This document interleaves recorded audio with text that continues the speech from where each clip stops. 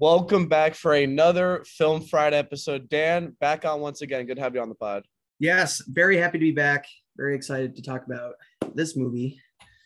Yeah, I'll let you introduce it. So we're doing Inception. Now, this is a film that we've talked about multiple times this semester because I've never seen it. I think you've seen it a couple times, but like 15. This was your movie, and I wanted to get your why this movie? I'll literally start off straight up.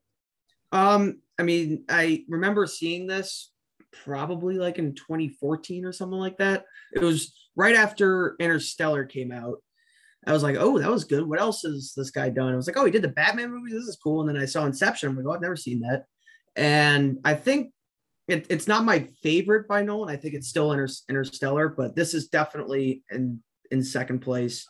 I love, simply, I think the editing is some of the best that I've ever, seen in any movie. I think, when it comes down to it, the editing is really how Inception works. And yeah, it's also just a lot of fun. It's creative. It's different.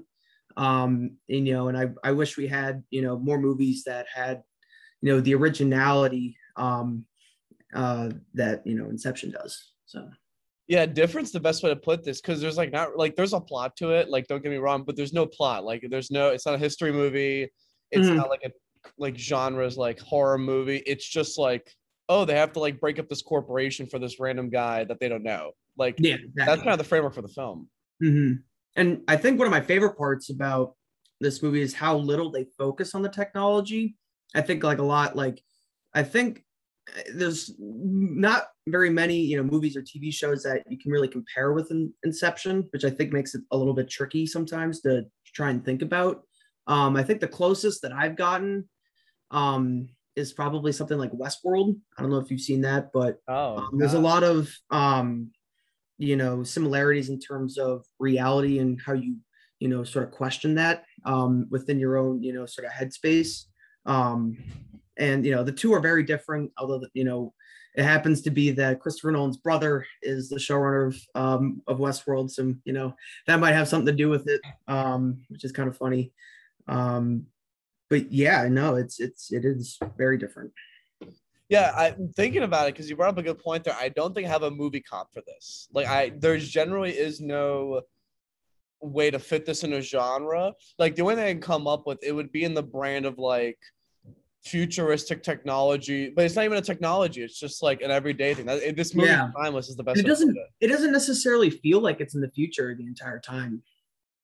It definitely like you definitely feel like it is, but it also like just some of the spaces don't always feel like the most futuristic, so to speak.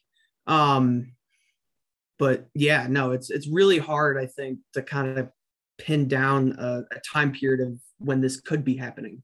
Yeah, like my closest guess would be like it's a modern day, like it's a present day, like there's no time to it, but it's in the genre like the cousin of like the Alien movies. Yeah, it's like a sci-fi, but not as much the sci-fi. So. Yeah, it's sci-fi, but it's way more down to reality. But with concepts that I think it's a nice balance. It's kind of like the duality of the film, like the real versus the imagination, the real world versus the dream world. It's kind of basically like incorporating that into a film, which sounds simple, but like on paper, that's a horrible movie plot, and in reality, it's a 4-time Oscar winner and 8-time. Yeah, exactly. Yeah. Another thing that stood out for me from this film is that I think for someone who's never seen it before, it's a total trip because it's stuff that we think about all the time, like, oh, dream within a dream, the concept of, being like the idea is like the most dangerous thing ever because once you have an idea, you can never lose it. Like all that sort of stuff, the psychology behind it, even if you're not into like that field, is astonishing. Oh, absolutely. Yeah, no, I think that's some of the most powerful sentiments to this movie is the way they deal with not just like the dream space, but what happens in the dream and how that correlates to, what different people think about, what certain things are affecting certain people like Cobb, who has a lot going on, pretty much compared to everyone else. He definitely has the most going on, and how that can affect what you do in the dream and how that sort of presents itself, which I definitely think is super interesting, especially with, Dom or Cobb's backstory. His name is also Dom, which I think is super funny. I was gonna say we have to tackle this issue at some point. Yeah. We'll stick with Cobb. Um, but yeah, Cobb, he deals with so much from his past, and he has so much experience in the dream world that, we do see this notion of, he does frequently question his reality. And I don't think it's very hard to relate to that until towards the end of the movie. But I think, they do deal a lot with sort of Cobb's backstory. I pretty much right after the halfway point of the movie, they deal with a lot of that. And we learn a lot. I think what's cool is we learn a lot of that through Ariadne, who's very inexperienced with this whole dreaming thing. So it's good that, I think her character is extremely important for us to understand what's happening within the dream world and sort of the physics and the rules that go on within that specific, within the dream. Yeah. For the world that they create, I think my craziest thing was the part where they're like, whatever you do, don't make dreams out of memories, which is kind of crazy because we do that. I think everyone does it all the time. Like half your visuals when you're sleeping is literally stuff that's happened before that you can either replicate or redo again. Yeah. Fictitious world. And they're like, the golden rules, you never do that because they can lead to so much emotional stuff, trauma. Oh yeah. And more importantly, I think the message they're trying to say is you going down a path that doesn't exist. Right. Exactly. Yeah. I always, I remember when I first watched, I was like, oh, that's interesting, because the way we dream is, I feel like has so much to do with memory and what we experience, even just day to day, or, stuff that can, haunt people throughout their entire lives. So it's interesting to sort of hear that rule of, okay, there's nothing that you could put in here that has to be, can't be from memory. Which it almost seems counterintuitive just because that's the way dreams kind of work. But it makes sense, I guess, in the context of the movie. So other scientific concept I don't grasp is like 5 minutes in the real world's an hour in the dream world. The idea, the maze idea, like the idea that basically you need to create like a thing in your mind that, other people, like it's like unpredictable, that whole concept. That those two components in particular are kind of like just scary. I think that's like they're eye-opening, but they're also just scary. The time differential between the real world and the different dream levels, I think, is a lot of fun. And it definitely can mess with viewers as they're watching, trying to figure out how much time is really passing within each of these dream worlds. It gets a little tricky for me within the third level. Just because I don't remember how much of a difference from the second to the third is, but it feels a little bit imbalanced, just the way the movie plays out. But other than that, potential nitpick for later in the pod. yeah. little nitpick. I will say a couple other things that stood out. So number one, if I had to, I came up with a movie comparison. Here's what I think it is. I think it's like a kind of blended together version of iRobot with Will Smith. That whole idea, like kind of like that. Way less robot-y, way more psychological. I think it's part kind of like the James Bond, Jason Bourne. Like they have enough of those fast cutaway scenes, and then kind of like a real world. I don't like kind of like in a real world setting. I think that's probably the perfect blend for that. Yeah, no, I agree. That's a good comparison. I like that. Yes.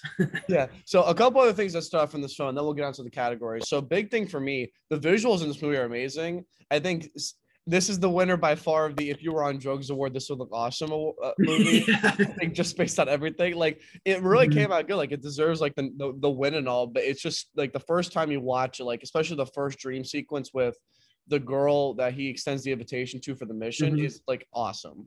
Oh yeah, definitely. Yeah, that's cool. I put the Netflix thing on when the Paris kind of folds in half. Which is super cool. I don't know how they did that, but it's very interesting. I love that moment too for Ariadne. It definitely plays into sort of her curiosity that ultimately I think ends up saving Cobb.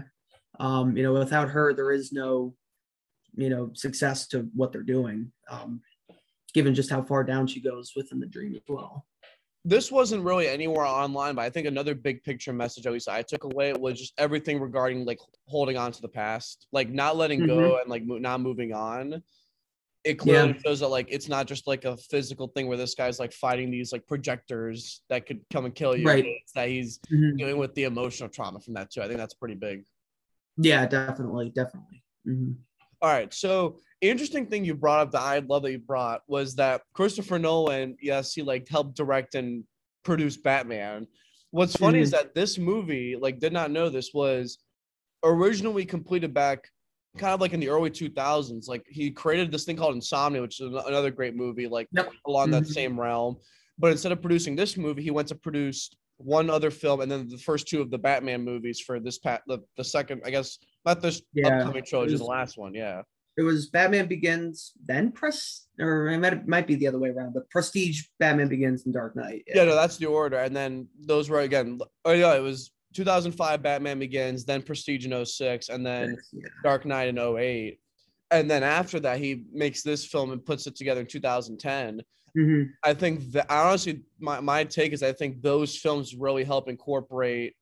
Like, it was where I think they helped incorporate what was going on in Inception, but I think Inception is totally different overall than those other three films. Yeah, definitely. And I even Prestige, it's interesting, and not that we're talking about it, but it's interesting that with the placement of that movie, how different Christian Bale is between those two, between that and Batman. But anyways, and it's cool to see so many of the Inception actors go to Dark Knight Rises as well. It's literally Dark Knight Rises, but before. Well, even creepier is seeing Tom Hardy like a decade like before he becomes like a Venom. That's crazy to me. Yeah, it is crazy. It reminds me, like, the award I would give this is like seeing Paul Rudd in The Anchorman, where you're like, oh, Paul Rudd, early sighting. And it's kind of like that same notion there. What did you think of the acting overall in this movie? I think, see, best actor. I mean, Ken Watanabe is one of my favorites. I thought he did a great job. I think, him sort of his relationship with, Leo within their two characters in the movie, I think is a lot of fun. Elliot Page, also great. I love Elliot Page. He's so good. One of his breakout roles, which I thought was really cool. Obviously, Joseph Gordon-Levitt is always good. I think definitely who really steals the show is Marion Cotillard. I thought she had probably the best performance in the movie. And I mean, Leo always does a good job, but I think, it's playing the character of Maul is got to be super hard. You're playing a character that's already dead, and you got to kind of figure out how you approach that, and you're really playing off, Cobb, because, you have to remember that those two characters are so closely, even more closely related, because Maul is a part of Cobb's subconscious, or whatever his mind, I guess. So yeah. Oh, no. So we got to have this debate now, because I think this is our first DiCaprio film, probably on the pod, that I off the top of my head. Okay. Where does this rank on the best DiCaprio films ever in terms of when he started? Okay. So here are the candidates. You got like Titanic in the 90s. You could do Blood Diamond in 2006. I love Blood Diamond. Departed 2. That's, oh God. The Reverend. Yeah. Wolf of Wall Street 2. Oh my God. I think I would put this third, personally. I think Wolf of Wall Street 1. I think Blood Diamond 2 probably for me. Diamond 2. I love Blood Diamond. I think it's a very underrated film. It's coming on the pod soon, you and me. I think I would do Shutter Island first. Oh, see, I've never seen it, so I gotta. Okay, all right. That's probably my favorite of Leo's that he's done. I also am a huge fan of The Departed. Blood Diamond was really good. Oh my God, what else has he done? Once Upon a Time in Hollywood, you could do. Yep, that's a good one. Great Gatsby. I haven't seen The Revenant yet, but I that one's close. Yeah, really good. So I got to watch that. Yeah, probably Shutter Island, Django, and probably Inception. Yeah.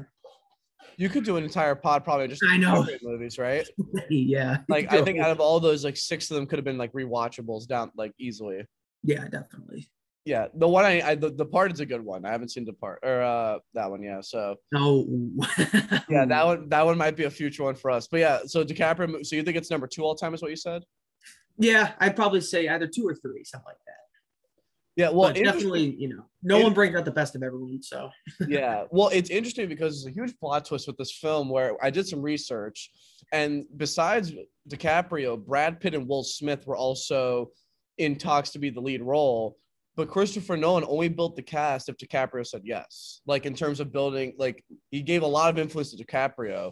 A big what if here is what happens if this film is with those two actors and not DiCaprio. yeah, then I who think else this is would in be, it? I think this would be a horrible movie if either of those two are there. I don't think it's a good fit.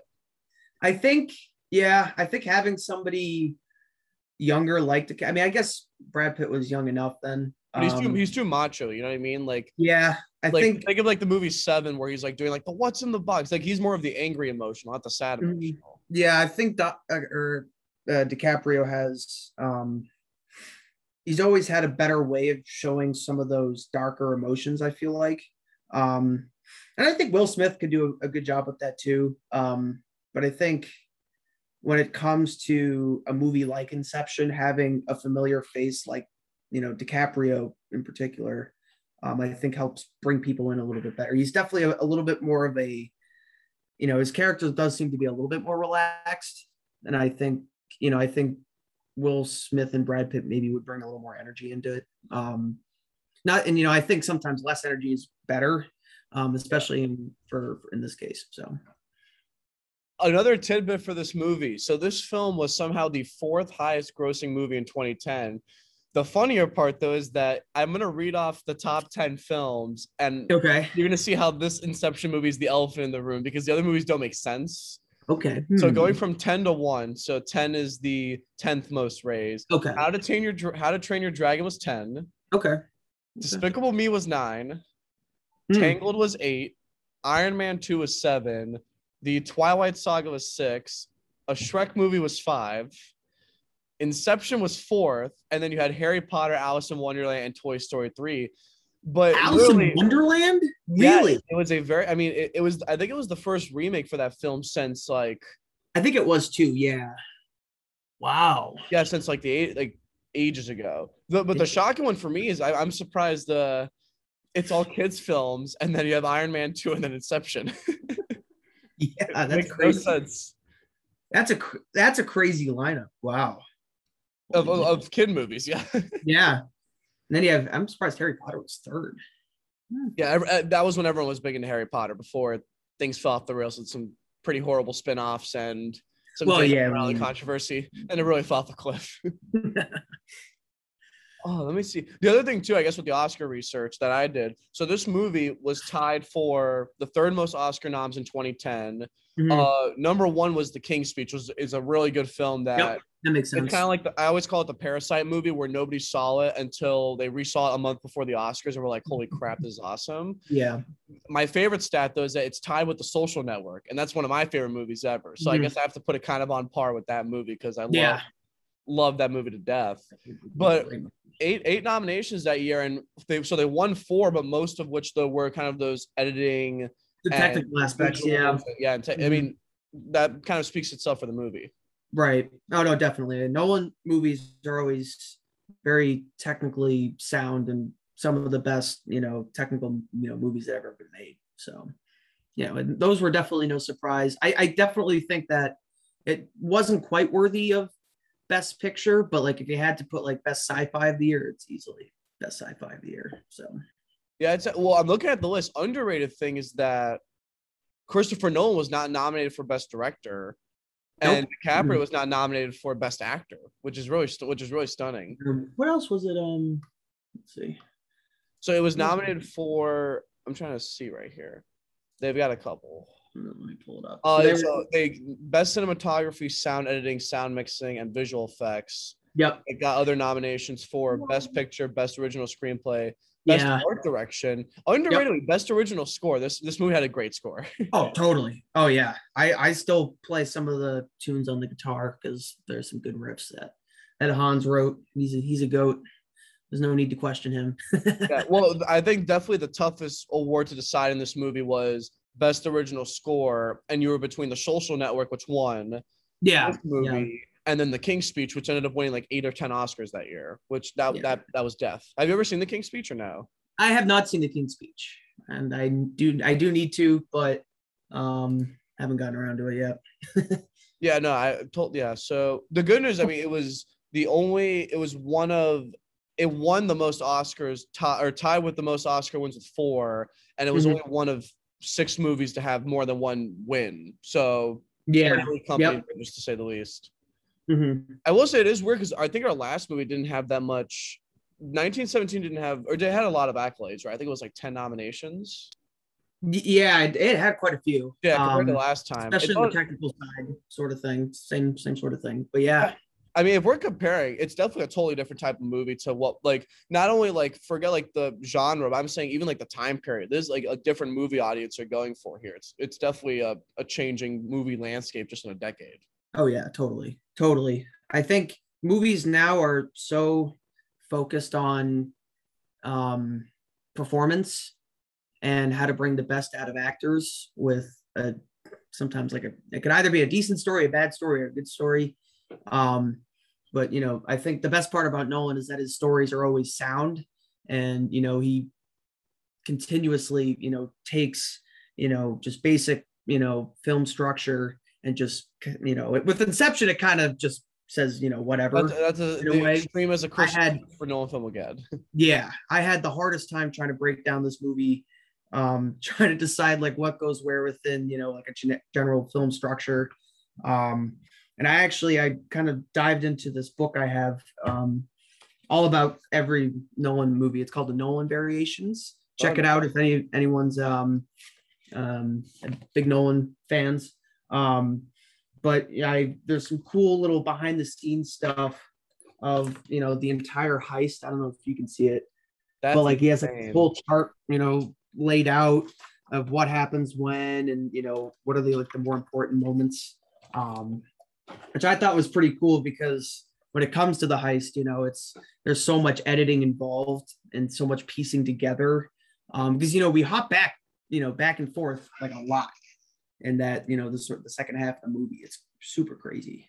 Yeah, it's also another winner of the first last 35 to 40 minutes is absolutely just off the walls and insane compared to the first 120 minutes. Also, what do you think of the runtime, by the way? 2.5 hours, a little too long, just right, too short? I think for this movie, it's just right. I think there was a lot of setup they needed to do, which is still, very much entertaining and very helpful for us to know going into the second half of the movie, which is why I used to I was getting stumbled earlier today when I was trying to break it down is, sort of, it all feels like first act, just sort of set up, explaining the rules of how things work in the world of Inception.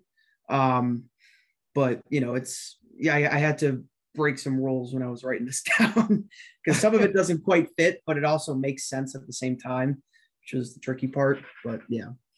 All right. I think we're ready to get into the film because it's almost at the half-hour mark. So we'll start with first category, favorite scenes. Let's just list off a couple of scenes off the bat that we could talk about. I'll let you go first. I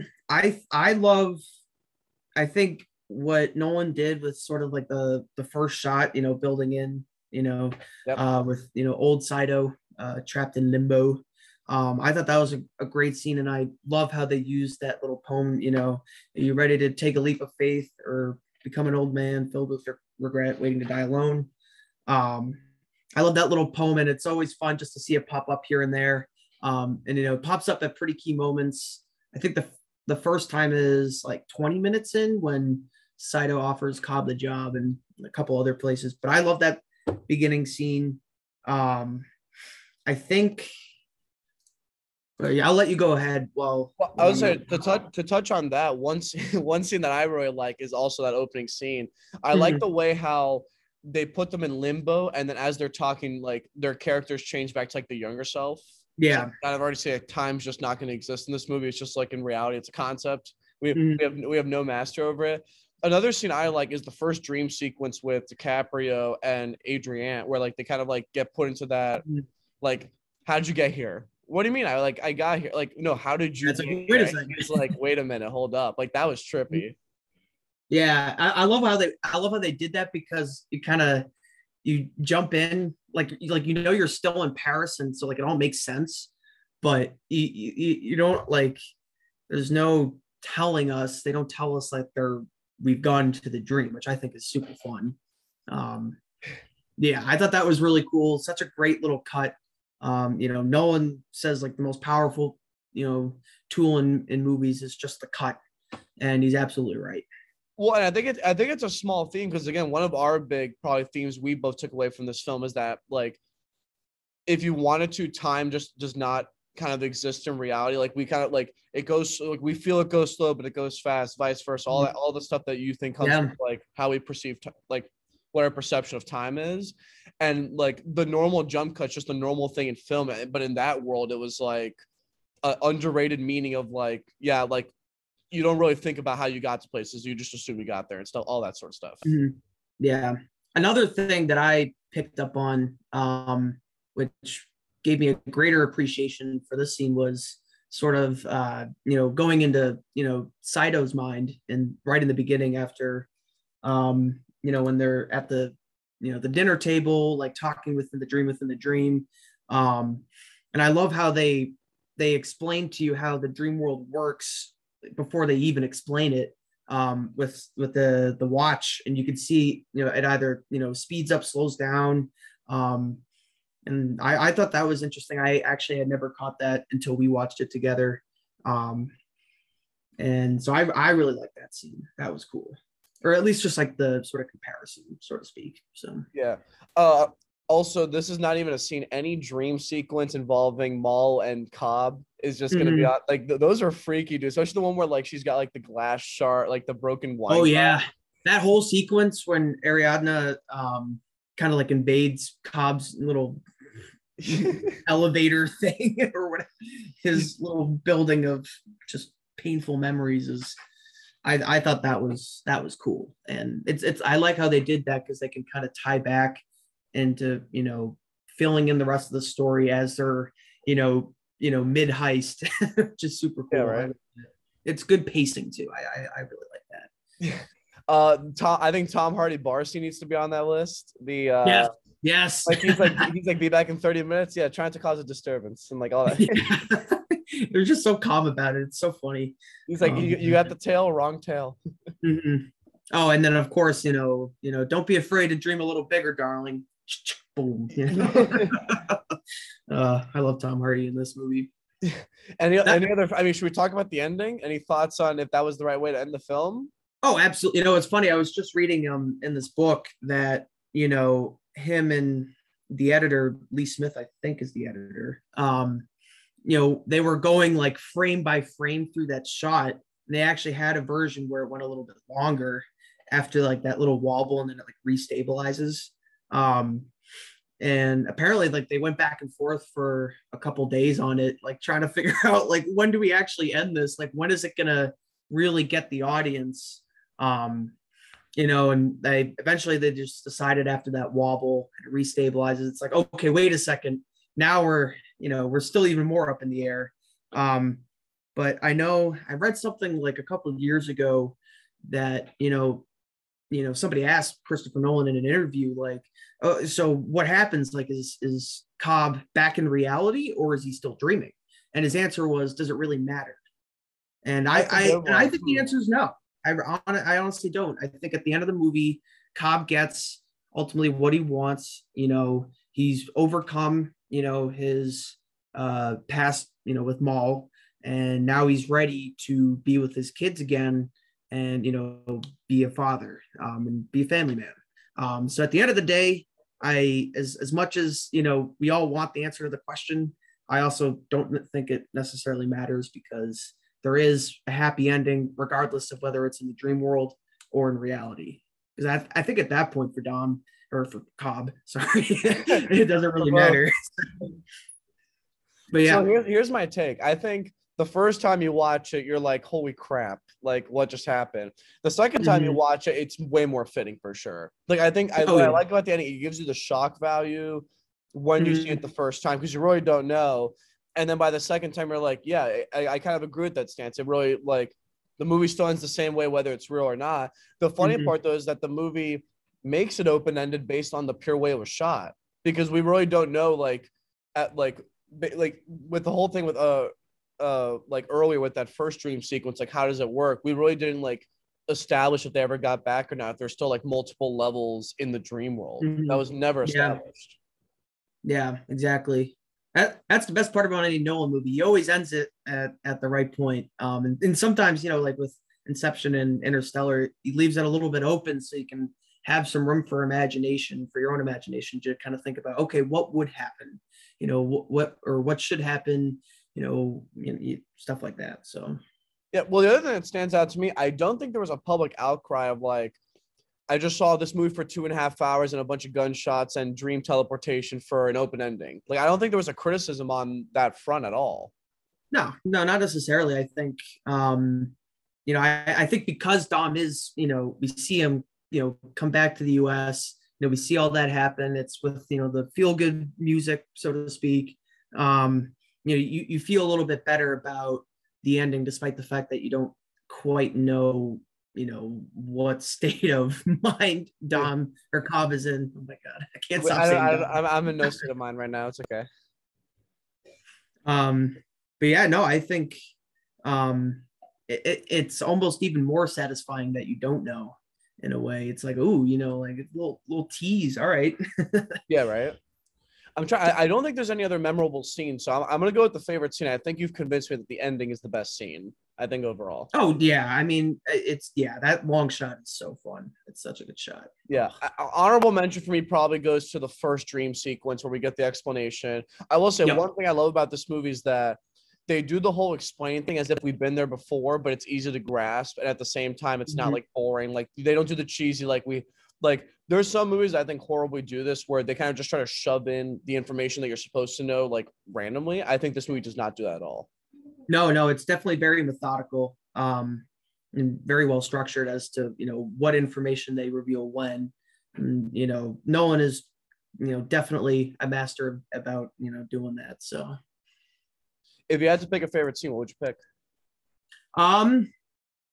Probably either, I have like 3, I guess. That first, sort of dream heist into Saito's mind, the ending, and then also the moment that Fisher, pulls out the pinwheel.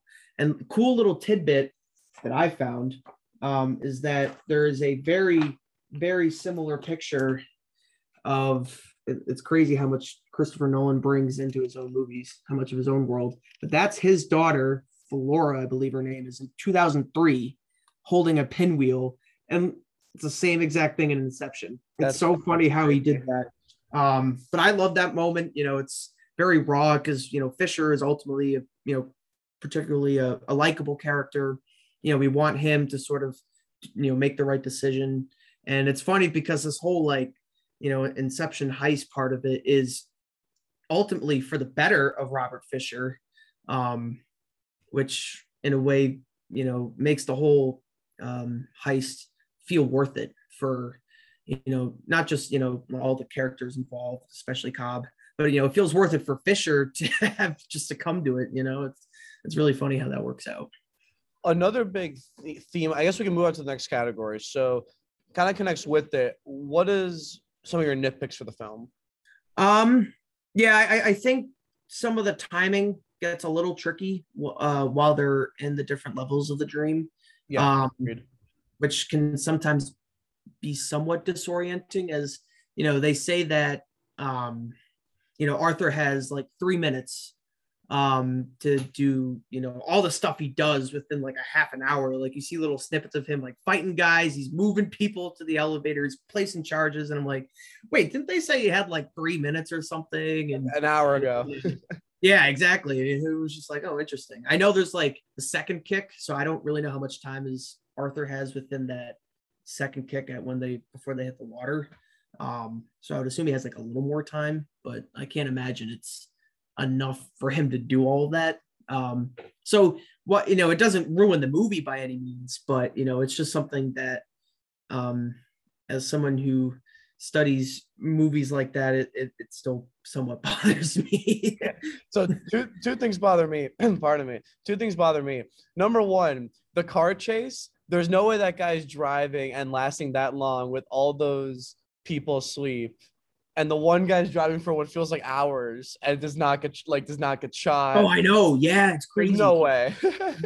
Hey, the other thing that I notice is that the rules of gravity are only applicable in the first and second parts of the dream world. But when Yeah. everything's like shifted around, they're fine. And like, and when they're skiing down the mountains and whatnot, I'm just like, wait a second, like, shouldn't they like be like going all over the place? I mean, the only way you can interpret it differently is like because it's a dream, we're in the assumption that like we're going faster, and the fast in like the third realm is like the normal version. That could also be a Yeah. Okay. I didn't even if think you think about it like that, it makes much more, but it's confusing. Like if you didn't know it.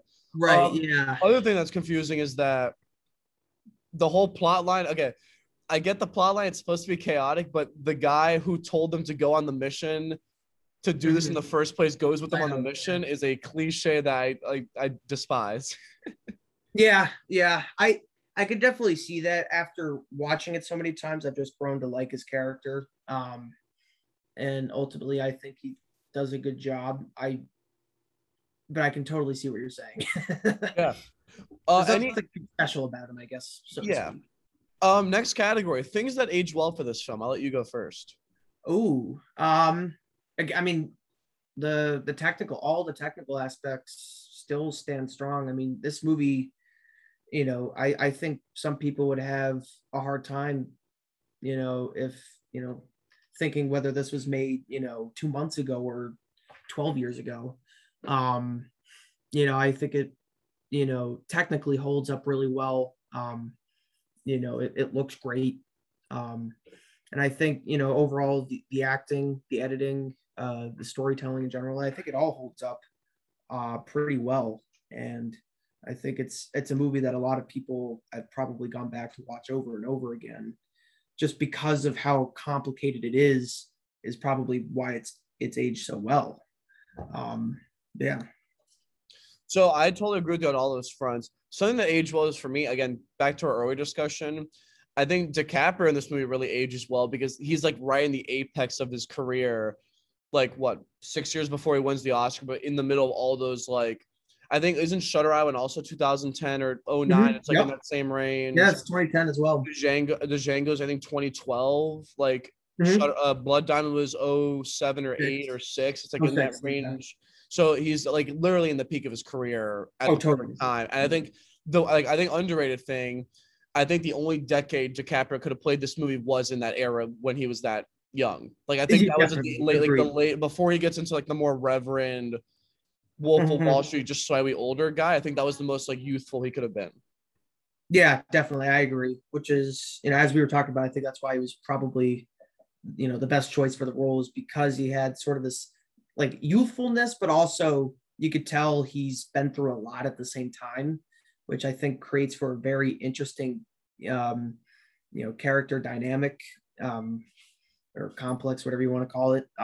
Just because he does look so young, and it's like, wait a second, this guy has been through like hell and back, and it's cool because his personality does reflect that he was in the dream world for so long. I think he said that, him and Maul, did grow old together. They probably spent the better part of, I think, 50 years. Is that right? Yeah, it was around that range. Yeah. Yeah. So it's funny to see sort of this, younger looking guy have such a, mature and thought out, way of interacting with the other actors, or the other characters, I should say.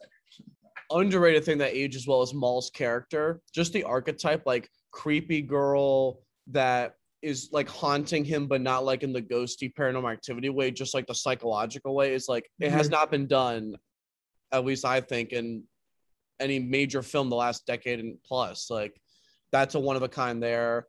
Yeah, definitely. I think everything related to the psychology behind it, like the concept of dreams, the idea of like the paradox stairs, all that sort of stuff. Like it hasn't been replicated since, but I think it's inspired this next generation of like the futuristic slash like brain slash like how does everything work kind of movies that we're seeing now, and Right. less of the like original technically sound movies. I think that's definitely a big shift from that started with Inception. Yeah, I think Inception really paved the way for a lot of those, sort of sci-fi, futuristic movies, just because they realized, if someone can do what Inception did, then what else can we do? I would argue it's like it was probably like the last big step until you get like the Maze Runner, Divergent, Hunger Games, like that archetype of movie, like where it's just like it's like part post-apocalyptic yet part real. It's got true characters, but yet like they're all fictionalized. Like I don't know. I think it kind of plays. I think that definitely was at least like a some component of that. Just that whole genre. It's a new genre. Like there's no other way to describe it other than like this realistic genre with topics that humans can't handle, which is technology, space, Yeah. and the mind. I think Yeah, that's like the best way to put that would be Interstellar. That'd be all those types of films. Yeah, definitely. There's always such a great deal of realism in Nolan's movies that really, in a way, I guess, make his movies hit a little bit closer to home, just because he really does, in a way, keeps himself grounded, but brings in sort of different ideas that it could be feasible within our own world even today. But like an Interstellar, like it feels very real. Obviously, there are parts that seem like a little bit, somewhat outlandish, but but in Interstellar, like, or in Inception, it's just like a briefcase. Like that's the technology that makes it happen, and it's in a briefcase. But that's like all we know about it, except that it was like a military project. Yeah, it's crazy that we've been here for 40 minutes and haven't talked about another of those concepts, the like the shock, where like the only way you can wake up from a dream is a shock of any kind, and it can be like, yeah. Yeah, that's even creepier because we overlook that so hard, but yet when you wake up, it's like you just got like hit by a rock or like exactly slapped in the face. It's I always think about that, just trying to like, when we do wake up from dreams, sort of what triggers that. And I like that Inception kind of creates some ground rules for that. Either the kick or, getting shot. Or I guess in this case, getting shot doesn't really help because of the sedative, but I know something I wanted to touch upon was a little bit more about Nolan's sort of personal experiences making its way into Inception. And really, This is, I would say, probably his most personal film. At least, if we were talking about this in 2010, it was definitely his most personal film to date. Yeah. I would argue Interstellar is a little bit more personal for him. But this is definitely a close second. So what I found out is that so Christopher Nolan was primarily, unlike his brother Jonathan, he was pretty much raised in a boarding school back in England. And so there's a lot of, these spaces that we see that are very much alike, sort of his time at boarding school and sort of that sort of grim Gothic architecture. And the scene where Yusuf takes him down to see like all the dreamers, they come here so they can be waking up. That sort of shot of all the beds is very much like the dormitories that were in that Christopher Nolan lived in. And yeah, so the beds, that's sort of the line of beds and just people sleeping on them, that was very influential. And then when the Cobb goes into the bathroom, to spin his top, splash water on his face, he's freaking out. Nolan said that's exactly pretty much like how the bathrooms look like too. So there's a lot of, sort of ideas and concepts from Christopher Nolan's past that really make it into this movie, and really, what became, I think, his, biggest or second biggest passion project of his career. I wanted to say that just because I thought it was pretty cool. It is, yeah. Like I think I would agree. I think that's probably up to before Interstellar, probably the most personal, because usually Christopher Nolan's more action packed and like on big, like, I don't know, it's like big pop culture characters. It's not really like his own personal tale. I think I agree there.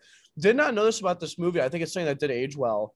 Filmed in 6 different countries, if you could believe it, in total. Yeah. Astonishing. That's absolutely astonishing. Yeah.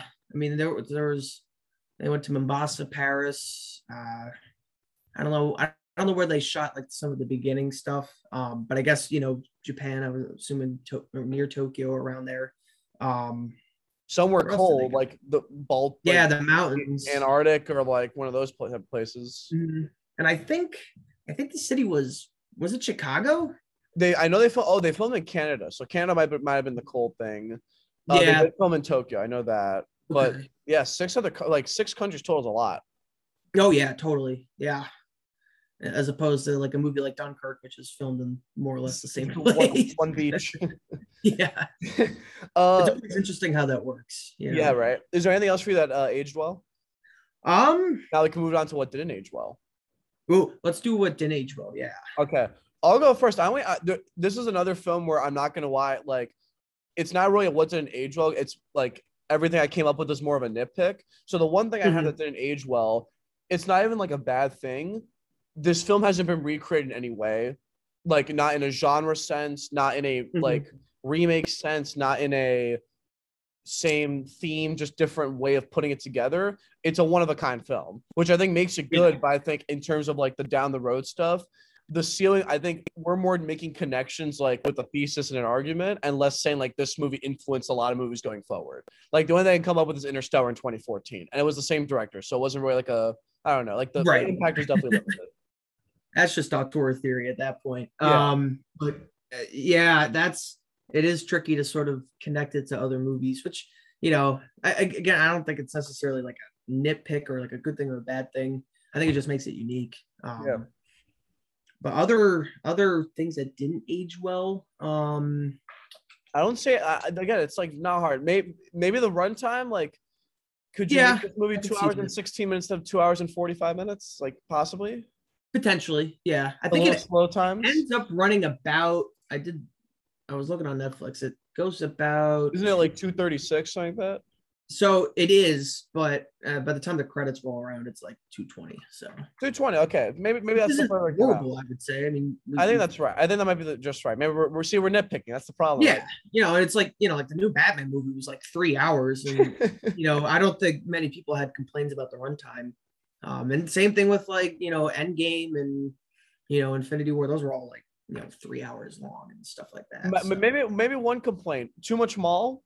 Do we think that they hammered home the mall point enough? I think there's too much of it toward in the second half of the movie. I agree. I think everything was good in the first half, but I feel like we see a little bit too much of these flashbacks. It's almost like if there's not like enough explanation in the beginning, Yeah. but I also see why Christopher Nolan kept, insisting that, he puts in different, sequences of flashbacks. Just to, it's almost like a continuation or continuous reminder that, Maul is still very much the villain of this movie, I would say. I think one can make a case for it's Robert Fisher and his subconscious people attacking, but it's really at the end of the day Maul, who's really affecting the main character Cobb at the end of the day. So it's just weird because she's not always like present within the movie in a way, if that makes sense. Yeah. She kind of pops up here and there. She's like, yeah, I'm still here. I will say one thing that aged well, I totally forgot about, but the plot twist with basically Cobb knew about Maul being trapped in this world, and then Maul like went insane, and, like took her life, and basically it was kind of Cobb's fault. I like the way that wasn't shoved down her throat. I think it came naturally. Like I don't think it was the clinch plot twist that everyone expected. I think it just happened, and everyone was kind of. I think it had the shock value. I will say that. Yeah, I like how they put that there, and waited to sort of reveal why it happened. Which is the whole reason why, Inception was possible, and they clue it in, frequently, but I like how they kind of saved that towards the end, which almost in a way gives you hope that, the Inception they're, doing within the movie is actually, also possible. Yeah. I will say that's how I know that there's not enough things that didn't age well, and we're right back on things that aged well. I know, yeah, and they're good. Too good. Oh, I'm blanking on it right now. I was gonna say something cool, but Oh, I had something else that aged well. I'll get back to it. But I think, Okay. yeah, there's basically a lot in this movie that I think ages well. I don't think there's a lot that doesn't age well. I think maybe Arthur's elevator thing being way too many cuts. There's a lot of Arthur. Yep. Oh, that Yep. was my complaint. Something that I think didn't age well. I think they showed the sequence too many times of like the fight in like the Arctic compared to the hotel with the car. I think they showed that like 3 times too many. Yeah. That's a nitpick, but I think I wish they just kept it 1 or 2 times. Mhm. We know what the premise is. I don't think the audience would forget if you didn't include like the 7 times they showed that shot. Right. Yeah. It's almost like they were trying to keep it moving, but it wasn't really, the movie wasn't really moving at all. Yeah, it was like a slow 30 minutes there, I will say. Yeah, there's definitely that chunk of time where not a whole lot really happens. It does feel a little bit like filler, but so I agree with you there. That's probably where they could have chunked down the time, but you know. All right, I think we can move on to the next category. Favorite line from the film. If there's any off the top of your head, let me know. But then, definitely don't be afraid to dream a little bigger, darling. That's such a great line. It's, don't be afraid to dream. It's like, and then the poem that Cobb and Saito go back and forth on, which is really sort of the cornerstone of Cobb's character, realist, and in a way Saito's, because he's stuck in limbo for God knows how long. so it's interesting sort of how that just those few lines really play out for their whole character. Yeah, that might be the automatic winner just because of the impact. But if we had secondary nominations, Cobb at one point says an idea is like a virus, resilient, contagious, and even the smallest seed of an idea can grow. It can define or destroy you, which is pretty creepy. Yeah. And in terms of the movie, that's definitely powerful and creepy. Yeah. I love when Tom Hardy goes, "We're trapped in Fisher's mind, battling his own private army. And if we get killed, we get lost in limbo till our brains turn to scrambled egg." Oh, yeah. Scrambled egg. That's a good one. I like that one. I guess, I mean, creepy, but you remember Cobb going, "You're waiting for a train to Matt Mall." That's good. Oh, yeah. That whole sequence of lines. Yeah. You're waiting for a train. You don't know where it's going, but it doesn't matter. Like, we'll be together, sort of thing. Yeah. Yeah. If you're going to perform Inception, you need imagination. I think that might be all of it right there. I think I'm gonna go with the poem though. I think the poem probably won out there. Definitely, yeah. I'll agree with you there. Yeah. Did you find any cool facts while watching this film? Because the only one I did find besides the DiCaprio stuff was first off, I forget her name. Is it Arianda? Is that how you pronounce her name? Ariadna. Yeah. Arianda. So it's actually the name itself has a Greek origin. And according to Greek legend, basically, it involved that character and this person named Thesaurus, I believe, and helped escape the Minotaur. So the name Ariadne has like Greek origin. Purposely did that. Yeah, I forgot about that. Oh man. Yeah. Also, her actor was almost played by a bunch of people, including Emily Blunt and Taylor Swift, which I thought was insane. Oh, interesting. Elliot Page was the best choice. Emily Blunt would have been the weird one. I think that would have been. Yeah, that's interesting. Taylor Swift, maybe, I don't know, but yeah. No, Elliot Page was definitely the move. Other fun facts. I should know more. Besides the pinwheel, hold on. I think that's really all I had. I think the poem was there's not too many fun facts in this film. Yeah, I think I don't know. I just know a lot of it came from. Here's a fun fact. I forgot about this one. So before, they made Inception. Christopher Nolan had the entire cast, and I think he did it for the crew too. Actually, he had them all watch the movie based on the album Pink Floyd, The Wall, which I thought was pretty interesting. Yeah, now I've never seen the movie. I don't really know the significance of it, but I just thought that was interesting. So now I'm gonna have to go and watch it. I just looked that up earlier today, but interesting, I guess. I found 3 fun facts that I forgot. So the first is that remember how the code for the safe is 528491. If you rewatch the film, there's multiple times where the numbers match up with different things in the film. So for instance, 2 hotel rooms are 528491. Mhm. There's like apparently like multiple times in safes, like the color of the screen was blue, and apparently if you put that number as a hex number, it comes to like the same blue, which did not know that. So Oh, here's an very. interesting one though. This comes together. There's a theory out there that Inception was made by Christopher Nolan to be a symbol of a movie, where basically Cobb is the director, Arthur's the producer, Yeah, no, Ariane's yeah, production yeah. design. Like there's a whole theory behind it. I kind of Mhm. believe it. Oh, totally, absolutely, yeah.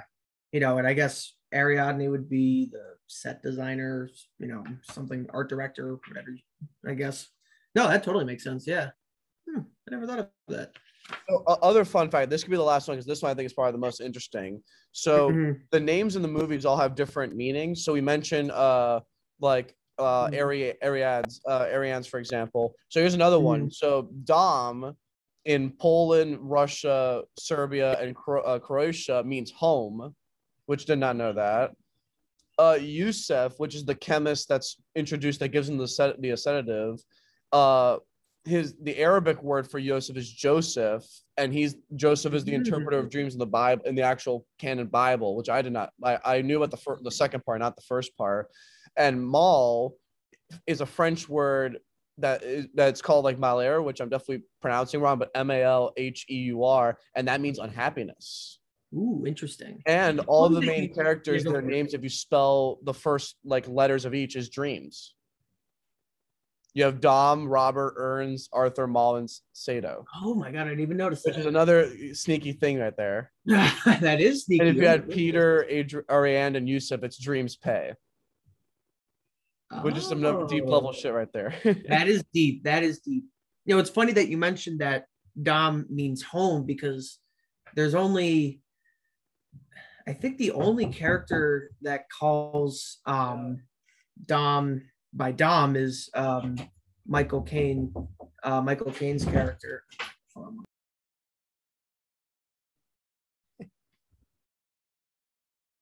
Um, but yeah, so it's funny that Dom means home. I think Michael Caine's character is the only character that calls Dom Dom, unless Maul does, but I don't know if she does. I don't think she does. No. I don't think she Well, does, but it's interesting because then we see Michael Caine's character in the movie when Dom is home.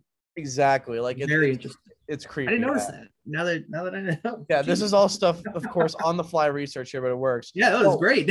so let's end on this note because we're almost at an hour here.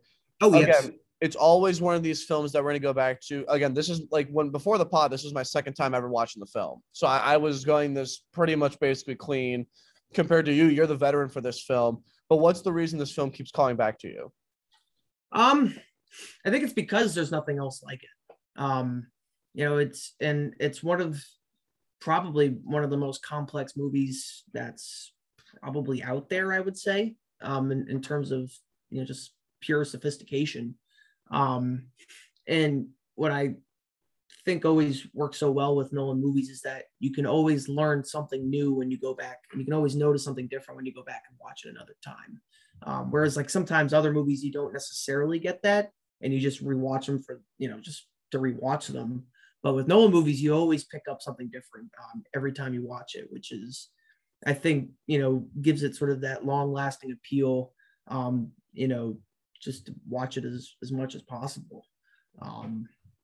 That's why it still continues to be definitely in my at least top 15, I would say. And yeah, that's probably why I've watched it way too many times. Yeah, well, this was Inception 2010, directed by Christopher Nolan, a Oh, great yeah. film and an even better pod. Dan, thank you so much for joining. Hell yeah. Thanks, Dom. Appreciate it, man.